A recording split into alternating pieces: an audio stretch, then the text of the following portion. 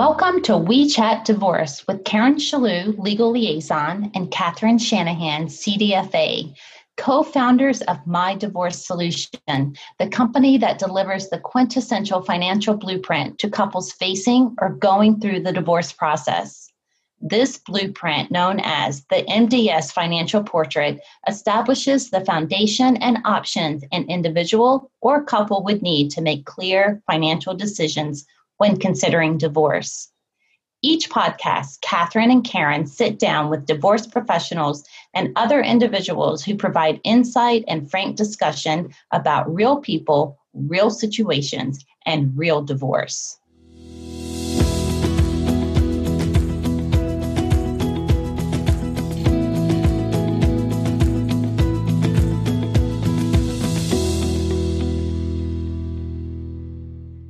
Welcome to We Chat Divorce. Catherine and I are honored today to welcome attorney Rebecca Zung to our podcast. In this episode, we're going to discuss how to negotiate with a narcissist.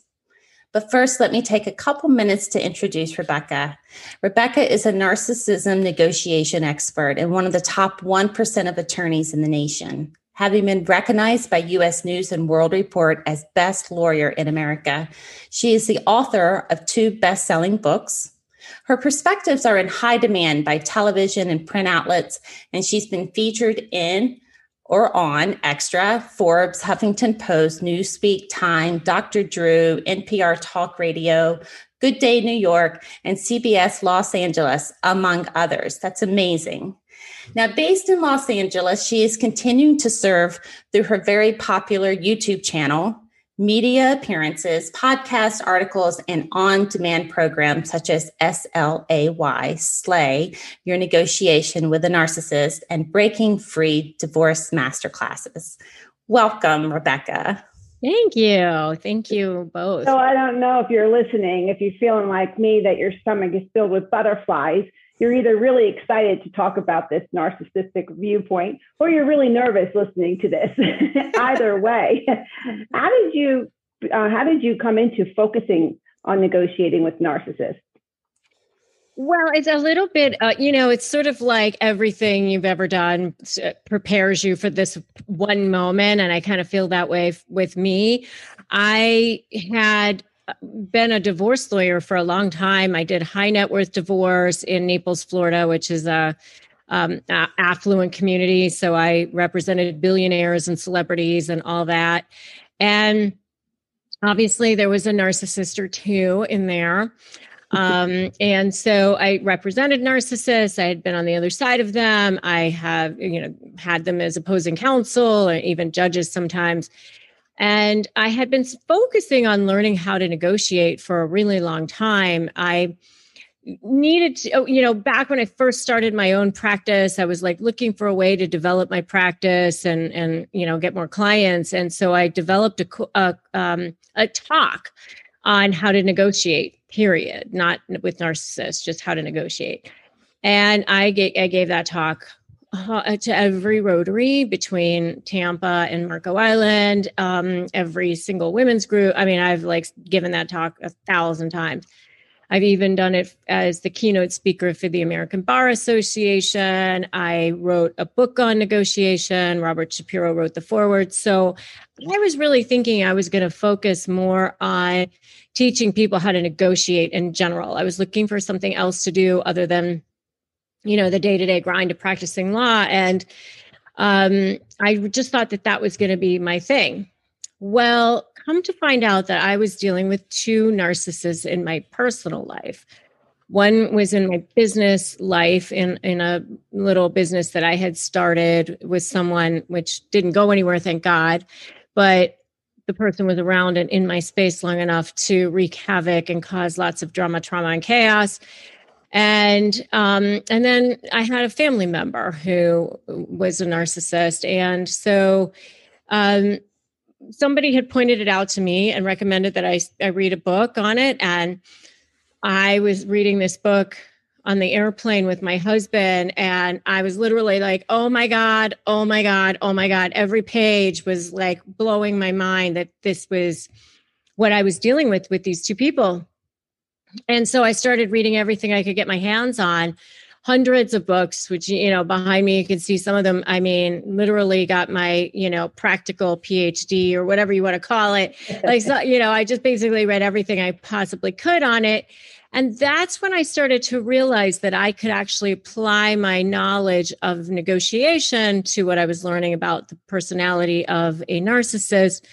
And I actually started to see movement, and I started to see actual things happening for people in negotiations. So that's how I came about it. I started doing it on YouTube.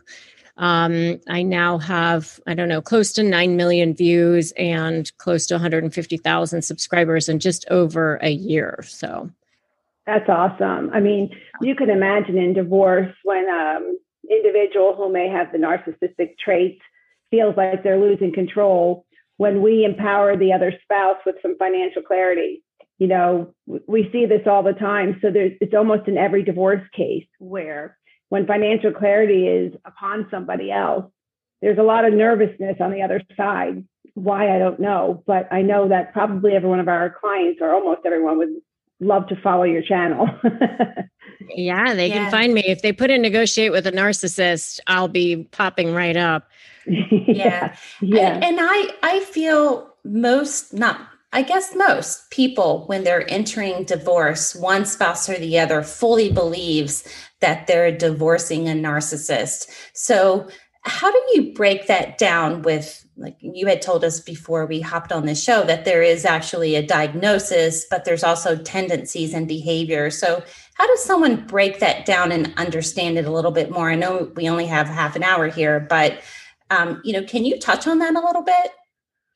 Yeah. So, reasonable people want to come to a resolution. They don't want to spend lots and lots of money on lawyers. They want to be able to have peace in their lives. They want to be able to move on.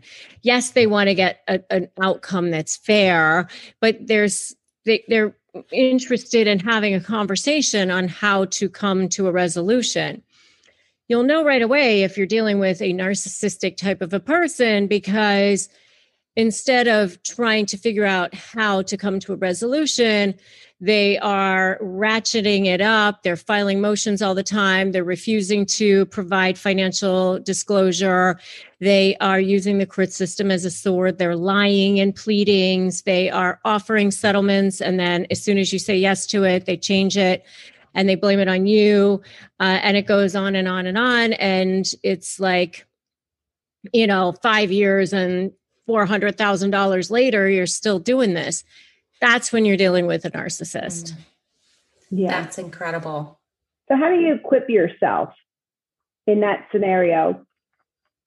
Wow, that's a really big question. It seems like a simple question, but it's actually a big question, because that's all like part of what I teach in SLAY, which is build strategy, create leverage, anticipate what they're going to do, and be 2 steps ahead of them and focus on you, your case, and your position. That's what SLAY stands for. And so in the program, I teach people actually how to do documentation the proper way. I mean, a lot of people say document, which I agree with, but there's certain things you want to make sure you're focusing on. There's a way to organize it. There's a way to look for patterns, and then all of that becomes your leverage, so that you could potentially motivate them and incentivize them to want to come to the table.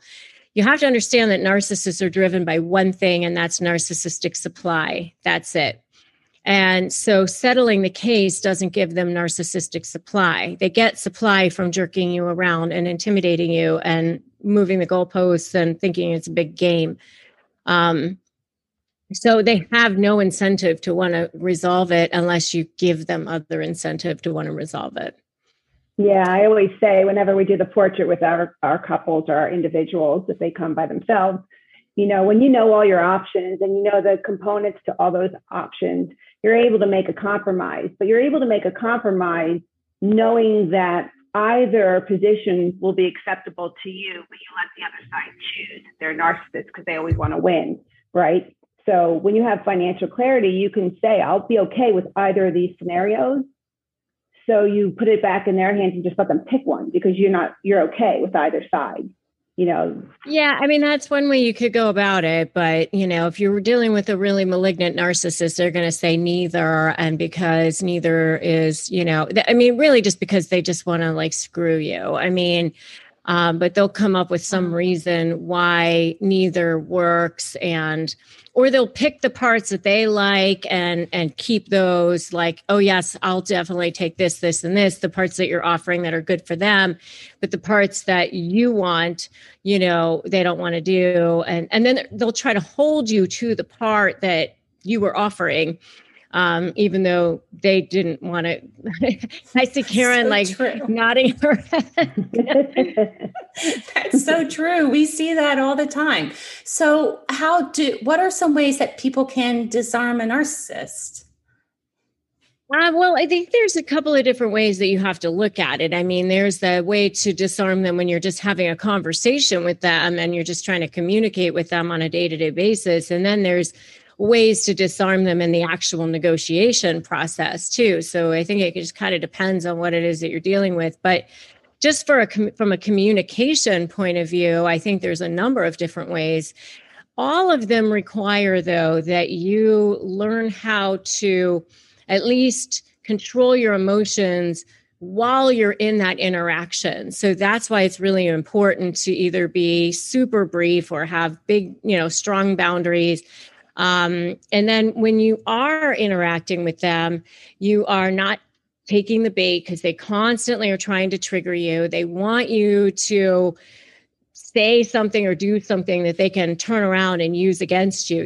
As soon as you say, this, whatever, like, there you go, there's a potential trial exhibit for them. So, you got to be really careful about how you respond. And so I just, I advise people to be very brief in their interactions. And so, like, you can have a tactical response to an email, for example, like if there's a really long email about what a deadbeat you are and you're a horrible person and, whatever it is that their diatribe of the day. And there's maybe one line in there that you actually need to respond to, like about what time to pick up the kids or something like that. You can just say, thank you for your email. I am in response of it. I deny your allegations, and you can pick up Susie at 3:00 on Wednesday. Mm-hmm. So, you've denied it. You don't need to go point by point. Are you kidding me? I'm a wonderful mother, or I'm this, that, and the other thing. That, never try to justify, explain, or overshare. Just, I've received this, I deny it. Here's the only thing I need to respond to. And that can be so empowering when you know that you don't need to respond to every single thing. That's so true. And it's so important to try it for the first time. It's really difficult if you're trained in a long-term relationship and you're so used to that type of toxic interaction. To actually do that the first time is empowering, but it's scary. So if you're out there and you're listening, it is scary, but do it. Less is more in a lot of these situations. And you will feel really good about that because they won't know how to respond to you. I agree. That's great.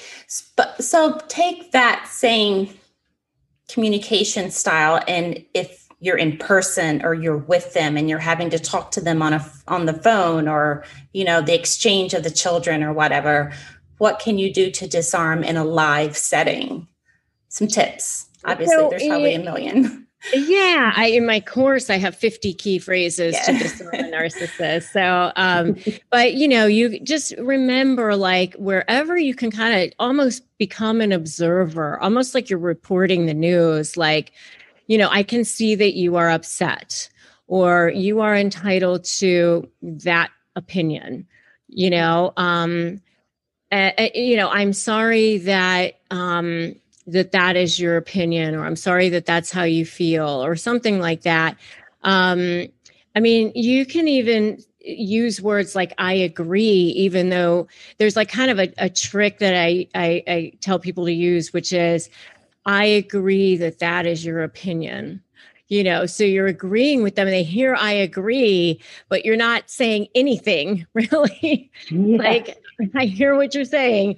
And that's it. And it's almost like there's this invisible shield where you're not, getting emotional. So, one of the other things I tell people to do is maybe sometimes if you're going to have a conversation, set an agenda ahead of time, like we will talk and this is what we will talk about. We're not talking about this, and this. We're going to talk about that. And maybe figure out a way to get in and out of that conversation by setting a time limit ahead of time, or saying you have to leave for work, or you have to go take a shower, or, whatever you need to do to kind of feel like you're in control of that conversation ahead of time. That just psychologically can help too. Yeah. And writing things down and having it right in front of you is also very comforting, because you can always resort back to reading it off your paper, and learning to walk away when you have to. Yep. Right. That's really big too. Again, another scary thing to do. But it sounds like what you do in your courses and in your teachings is empowering them with boundaries so that they can just start to enclose themselves in a safe place of sorts when they're engaging with a narcissist who doesn't have their best interests at heart.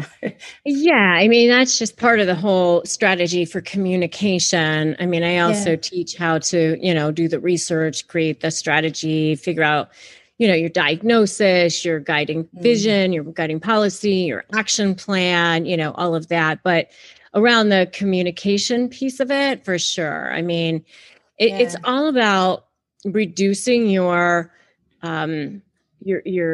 exposure to that toxicity, because they work on your neuronal patterns and your brain waves and things, and so it's almost like deprogramming yourself in order to try to heal from it. And so getting out of that is so important, because if you get sucked back in, then there, it almost kind of like slides you back as far as your healing from that trauma. Yeah. Yeah, and it doesn't happen overnight. When you walk away, like you just said, you have to retrain your own mind. I mean, I'm talking personally here now. So when you walk out of that situation, a lot of times people who do not heal, they end up in another relationship with someone similar to that same pattern. It took me 2.5 years to get through my process of healing, right? So, and thankfully I met my current husband after that time period. But it really is that you're so easily triggered to go back to a pattern. So you really need to give yourself that time and that process. Well, I do want to mention that part of the reason why you become so trauma bonded to them is because of that cycle of love bombing, devaluing, and discarding. They throw in those strategically placed love bombs. And every time they do that, you get a dopamine hit in your brain.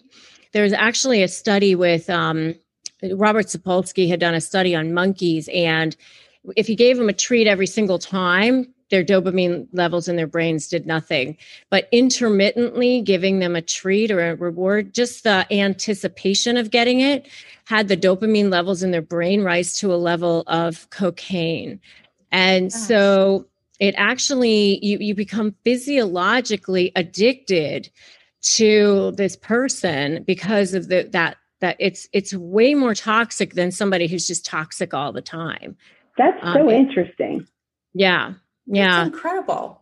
So tell me this, are people born with a narcissistic behavior, or is it a learned trait?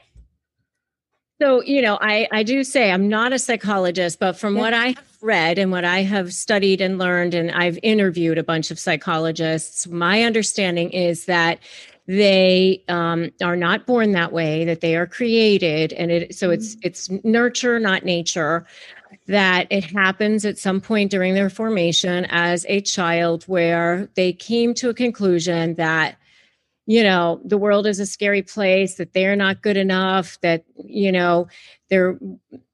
they have to be in survival at all times in order to live. And so they psychologically live there. And I think it's very subconscious, but it's either that they were traumatized in some way as a child, or I've also heard that extreme overindulgence can cause it as well, because, children actually want boundaries. They want their parents to care. And by extremely overindulging them, they don't feel like they were worth anything. So I think it's both. Yeah. Wow. So I hope my kids are glad that I was so strict. Mine too. Well, I have a curious question. Do you ever have you gone up against other attorneys for a case that are narcissists, and how did you handle that? Part of the reason why I'm glad I don't practice on a full-on basis anymore, because I couldn't stand them. I mean, there's certain opposing counsel that I would have to tell my clients, well, they hired so-and-so, so it's going to be twice as expensive because she's going to fight every single thing. There's certain ones that I just could not stand because of that. Yeah.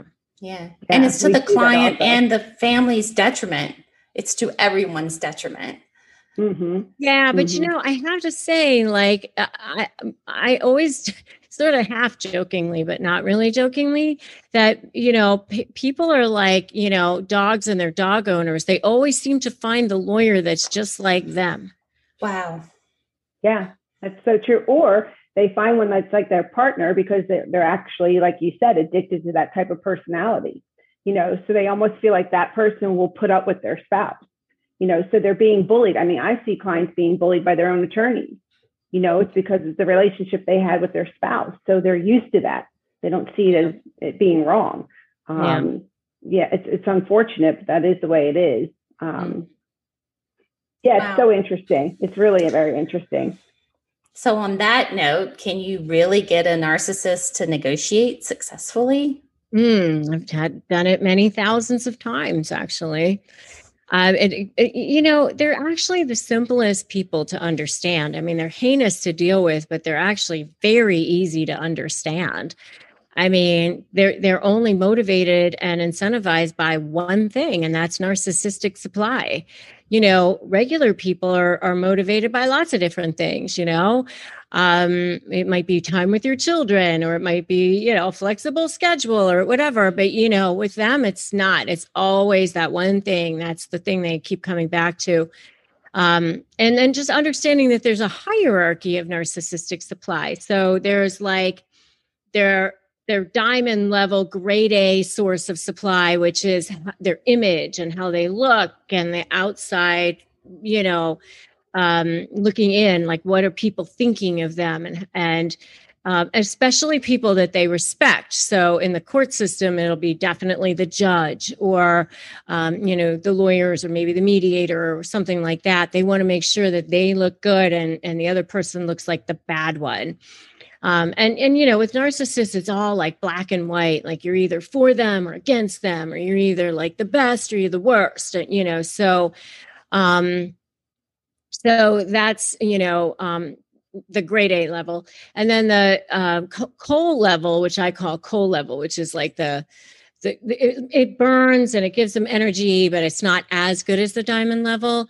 And that is like jerking you around, degrading you, devaluing you, making you squirm, scaring you, all those sorts of things. They get supply from that as well. So the key is to create a leverage situation that sort of ethically manipulates the manipulator by threatening a source of narcissistic supply that means more to them to keep than the supply that they get from jerking you around. Wow. Love that. Yeah, that's so good. Yeah. Wow. Well, we kind of apply that to our financial portrait, giving people the courage to request the information and to understand the information financially really empowers them to stand stronger and let their attorneys, if they have to do their job of being aggressive, because they're understanding what their rights are, and they're understanding what the financial outcome will be. And nobody expects somebody who's married to a narcissist to have that courage or to be able to state what they want, because they don't understand financially what they've ever had. So I love applying all of that to the financial clarity that everybody needs before they get divorced. Totally. Yeah. So another question that we have here is, what kind of tricks do they play?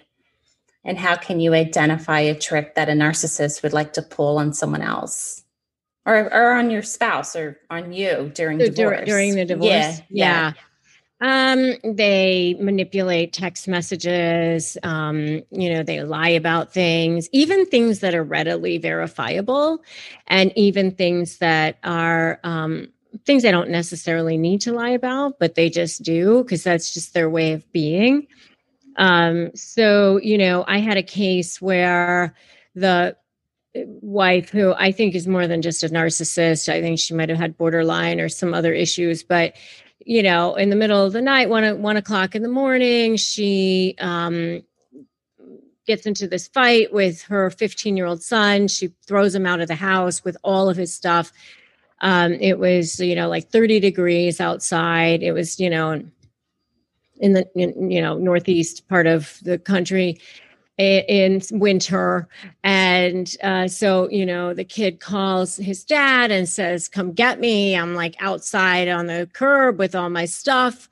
Dad goes over there in the middle of the night, gets him, brings him back to the house. The next morning gets an email from the mother saying, this is probably for the best. You should call the bus and let them know to pick him up over there by you for a while.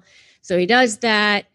And a couple weeks later, she files a motion in court, sworn testimony saying that he kidnapped the child, refuses to return the child, and it's just like flat out lie.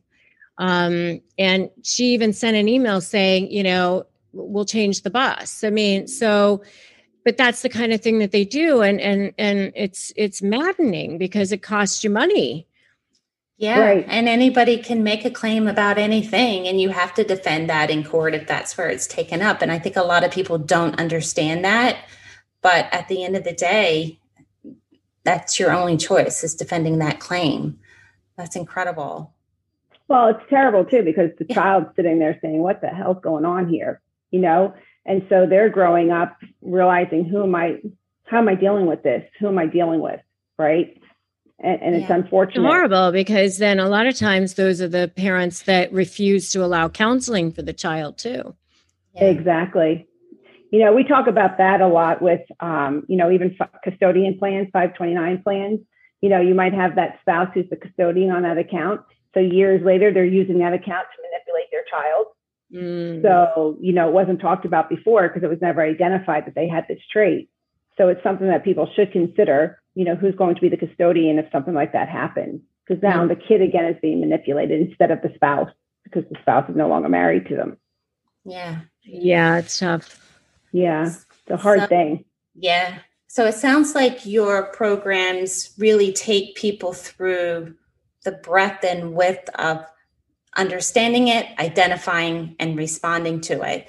So where can people learn more about your programs and what they offer?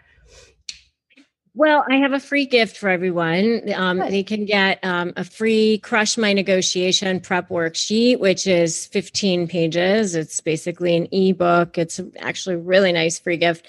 And they can get that at winmynegotiation.com. So I made a nice, easy URL so people can remember. It's winmynegotiation.com. And so I would start there. Definitely check out my YouTube channel, totally free, obviously, as well. Rebecca Zung ESQ is it's youtube.com/Rebecca Zung ESQ. And, or just put in Negotiating with the Narcissist. You'll find me right there for sure. Yes, for sure. Yeah. That's awesome. And Instagram is Rebecca Zung, my books, whatever. I mean, I would start with the YouTube channel as well as the free worksheet. That's fantastic. That's really great. I had something I was going to say and it went right out of my head. Oh, I know what I was going to say. All of this will be in the show notes below the podcast. So don't feel like you have to remember that. We'll have that all laid out when we're promoting so that you can easily click through to learn more about Rebecca's programs. So this concludes our episode on negotiating or communicating with a narcissist. Thank you so much, Rebecca, for being with us today and having this great conversation. Thank you for having me. Yeah, thank you. It's been great.